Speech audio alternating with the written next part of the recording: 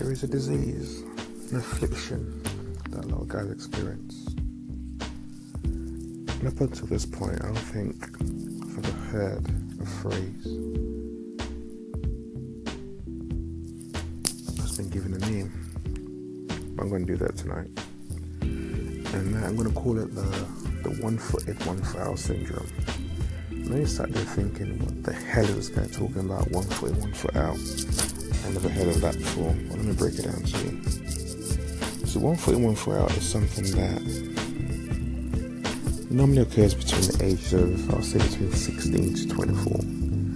It's right about that time when you're really finding yourself. You know, your voice is broken, properly, you know, all the freckles and stuff you had when you were a teenager starting to go away. You're starting to really come into yourself. You're full of confidence, you're full of bravado.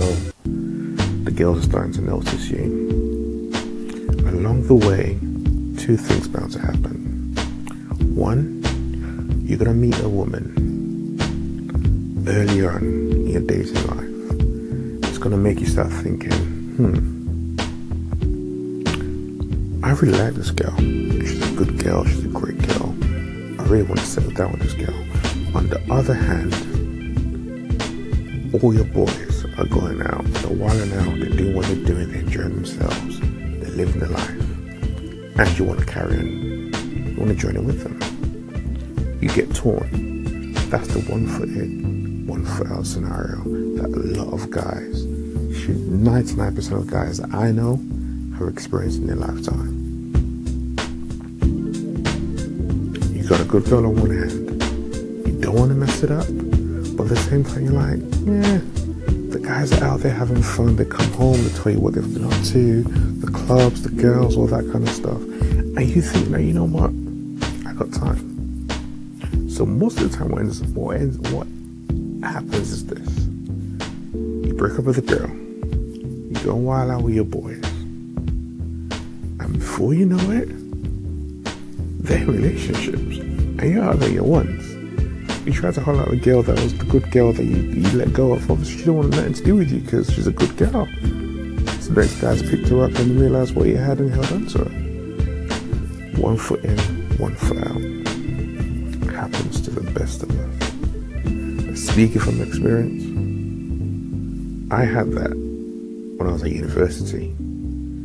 I mean, I got with my girl from way back when we first started uni in year 1.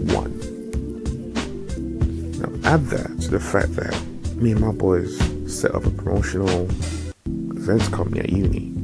So we were doing raves. We were going out. We were mingling. We were meeting people. So you're at university. You're supposed to be in the prime of your life. You're supposed to be just wilding out, freedom, all that kind of stuff. But at the same time, I had a good woman. And I had so many thoughts and ideas going through my head, like, you know what, I could just lock her off. I could just have fun. I could do this. But I also realized something. I wasn't being true to myself. Because as much as the fun was great, as much as the chase, the relationships, the chatting to girls, all that was great. It was 1, a lot of bravado. 2, she was lonely. You know what I mean? And it was not real. I'm not saying it took me, I got that straight away. Like let me up in front. I almost lost my girl. I almost lost her. And she even had to tell me, like, listen, you don't seem serious. Either you fully commit to me, or you just step away and let me go. It's that simple. She had to break it down to me. And it took me like a good year to really get to that point. So when you say you go from a boy to a man, when you mature, you're like, you know what? As the Bible says, you need to put away the childish games. I had to do that. I had to make that decision between myself and, you know what? I got a good woman here. Let me look after her. Let me treat her right. Let me just focus, live the game in the past, man up. That girl, she's my wife.